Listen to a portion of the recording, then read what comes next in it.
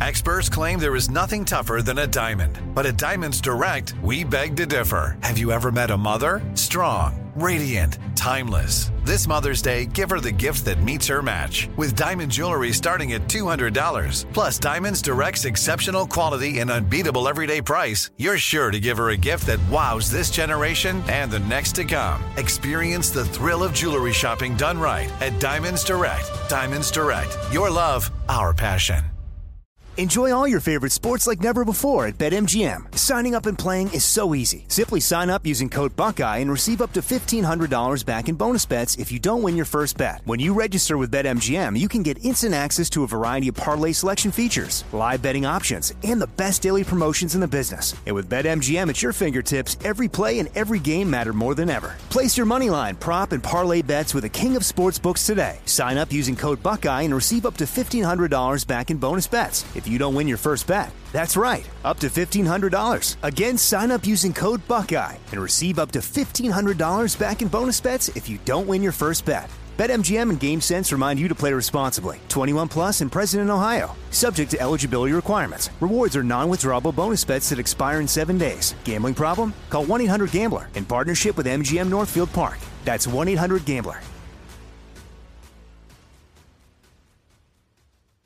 You know you've got a comeback in you.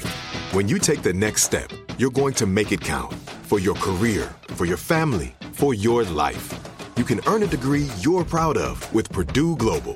Purdue Global is backed by Purdue University, one of the nation's most respected and innovative public universities. This is your chance. This is your opportunity. This is your comeback. Purdue Global, Purdue's online university for working adults. Start your comeback today at purdueglobal.edu. We've talked about the case before on a number of occasions of J. Angelo Corlett, or is it Corlett? It's probably Corlett, who's a professor of philosophy and ethics at San Diego State University. And he tells his own story here, so I will quote a piece he wrote for the San Diego Union Tribune, just because we are staunchly in favor of his point of view in this stuff, and I would love to be able to echo his thoughts. I would point out that he and I probably disagree on a lot. A lot politically speaking, philosophically. He teaches philosophy, by the way. And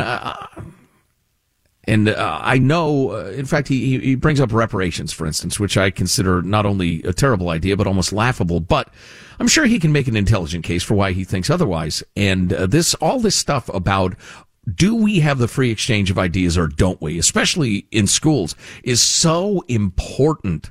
I don't care if the guy believes that, donkeys fly and, or anything really. Even if he was first packing the Supreme Court, for instance, which I think is a horrible idea. The fact that he's fighting for freedom of expression is reason enough to join with him. Anyway. He writes, I've been employed for 25 years at San Diego State University, where I am a tenured professor of philosophy. It's been my privilege and my passion to teach students of all racial, ethnic, religious, and economic backgrounds. Although I am no provocateur, I have always intended for my lessons and class discussions to be intellectually provocative.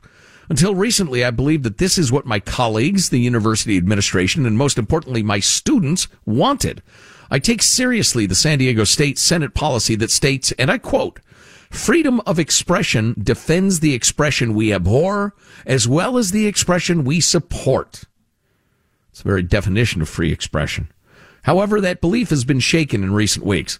Well, I'm departing from his text, obviously, here. It should be shaken because they don't defend any expression they disagree with in the slightest. In fact, they want it shouted down and silenced. Here's the story. On the evening of March 1, a San Diego State dean, who's one of the real villains in this story. And this story, I meant to say this in advance. This story is about the viciousness, rigidity, and borderline psychotic behavior of the woke little students and the utter cowardice of the administration in the face of those young would-be Red Guard members. At the moment they could risk it all to do the right thing, they have chosen to do the opposite. They are either cowards or they are ideological brethren of the little Maoists. Or both, I suppose, maybe half and half. Anyway, on the evening of March 1, a San Diego State dean summarily removed me from 2 courses I have taught for years: philosophy, racism, and justice, and critical thinking and composition. The reasons she gave me for the removal were, quote, numerous student complaints, close quote, and her unfounded belief that I am, quote, no longer effective in the course, end quote. Both of those, one, the first being an expression of the little Maoists, the numerous complaints, and the belief I'm no longer effective in the course, that is the cowardly rationale of somebody who's afraid of the students. Soon thereafter, I learned that the, quote, complaints concerned my lesson earlier that day of the use-mention distinction in philosophy. It's a foundational concept in determining what language counts as racism. It distinguishes between racist language use. You're using a racial slur with racist intent. And then racial language, they're mere mentioning of a racial slur without racist intent, for instance, in a college class to discuss it. It used to be that distinction didn't even need to be made because it's so obvious. Did I call Michael, our technical director, an idiot? Or was I talking to him about, Michael, some people are idiots. Or some people use the term idiot and it hurts other people's feelings. Now, if I were to say to Michael, for instance, the boss called somebody an idiot, and I think that term's kind of hurtful in the workplace. For Michael to run around screaming, he said idiot, and I heard it, would make him a crazy person. Yes, it would. Yes. It's not the use of a racial slur, it's a discussion of it.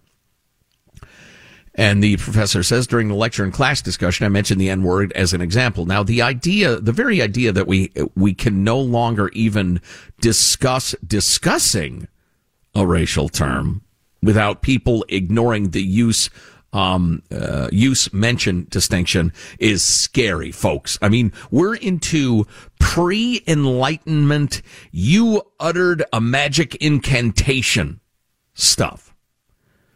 Acting like a word has devastating magical powers, like a spell in Harry Potter that must not be said. This is the stuff of the Middle Ages, okay? And college kids believe it. Yipes! Because I think a lot of them are so deluded by their professors, the kids actually do believe it. The professors are either theoretical lunatics, or they understand the power they can wield if they get the kids on their side and turn them into the little cultists they dream of. But anyway, so this professor was discussing about the very concept of use versus mention. Within days, online rumors abounded that I said the word more than 60 times during class, which of course is absurd. Individuals who knew nothing about me or the courses started a change.org petition to have me fired. Clearly, they didn't bother to research my work, my commitment to well-being of black people, or my writings in favor of reparations and racial justice. Again, I would probably disagree with him on that stuff, but he gets to discuss it. I'm not threatened by somebody who thinks reparations are a good idea. I would gladly join them in the forum of opinions and say, with all due respect, Professor, I think you're making a mistake for these reasons. It's because I'm not a crazy person. So I think it is worth, as you're charting this out, maybe drawing yourself a little picture of the way this works. It was the mob, the online mob, that knew nothing about the professor or the courses, that supplied the weight, the heat, that turned the college administrators into crumbling, cringing cowards. Probably worth mentioning briefly now that my mom, my dearly departed mom, was a college administrator at times in her life, and she would not have bowed to this stuff for a single effing second, by the way. Some people actually have principles. Anyway. The language was clearly relevant, the professor writes, to the subject matter of the lesson. At no time has the dean, the complaining students, or anyone else disputed that. I have been teaching this material essentially the same way for over 2 decades while receiving stellar student and department reviews, despite the dean's contention that my teaching is not effective, you coward. I have received 11 teaching awards from the college in the past 12 years, several specifically recognizing my mentorship of students of color. Teaching the same material. Quote, I have given much of my life to the university, yet San Diego State did not provide me with any prior notice of these so-called complaints, did not inform me of their substance, and did not give me any opportunity to defend myself or respond to them before removing me from my courses. Can you believe that? The process is, hey, a bunch of students are complaining, you're out, man, you're out. That's it.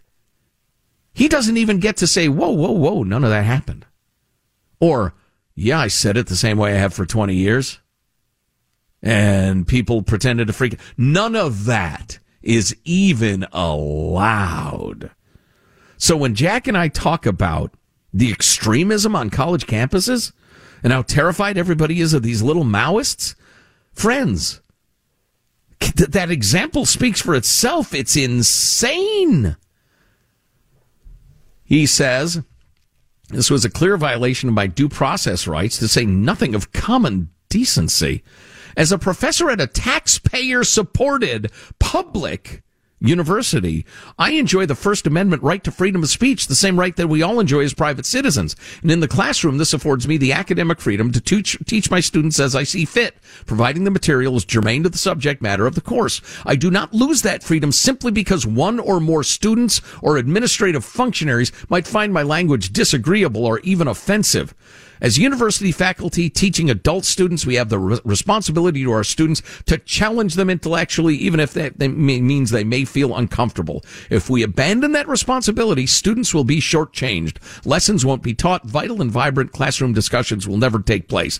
I would argue, Professor, that it's much, much more significant than that. You're right. I mean, you're absolutely right as far as you went, but it will fundamentally restructure the way our society functions.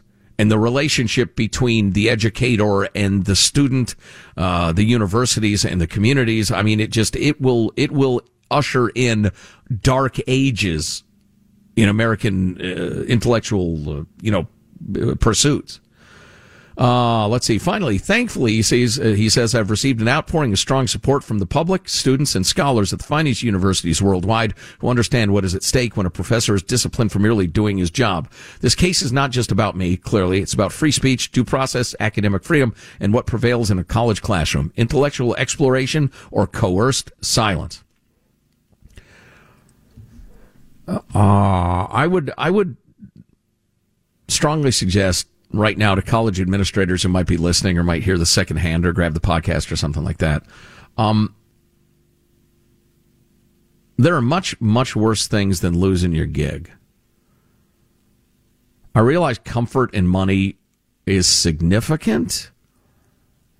And for me to cavalierly tell you to give them up would be, it'd be the sort of blowhard stuff that people don't like about talk radio. I understand our relative positions in terms of your livelihood, okay?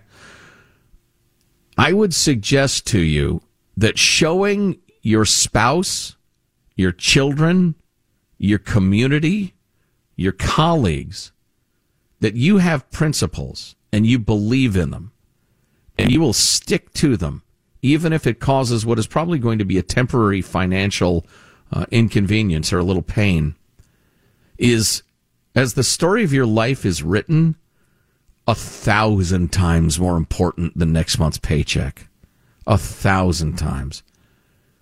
Which side are you on in this battle? Why don't you decide by the end of the day today? Remind yourself of your principles and stick with them. Armstrong and Getty.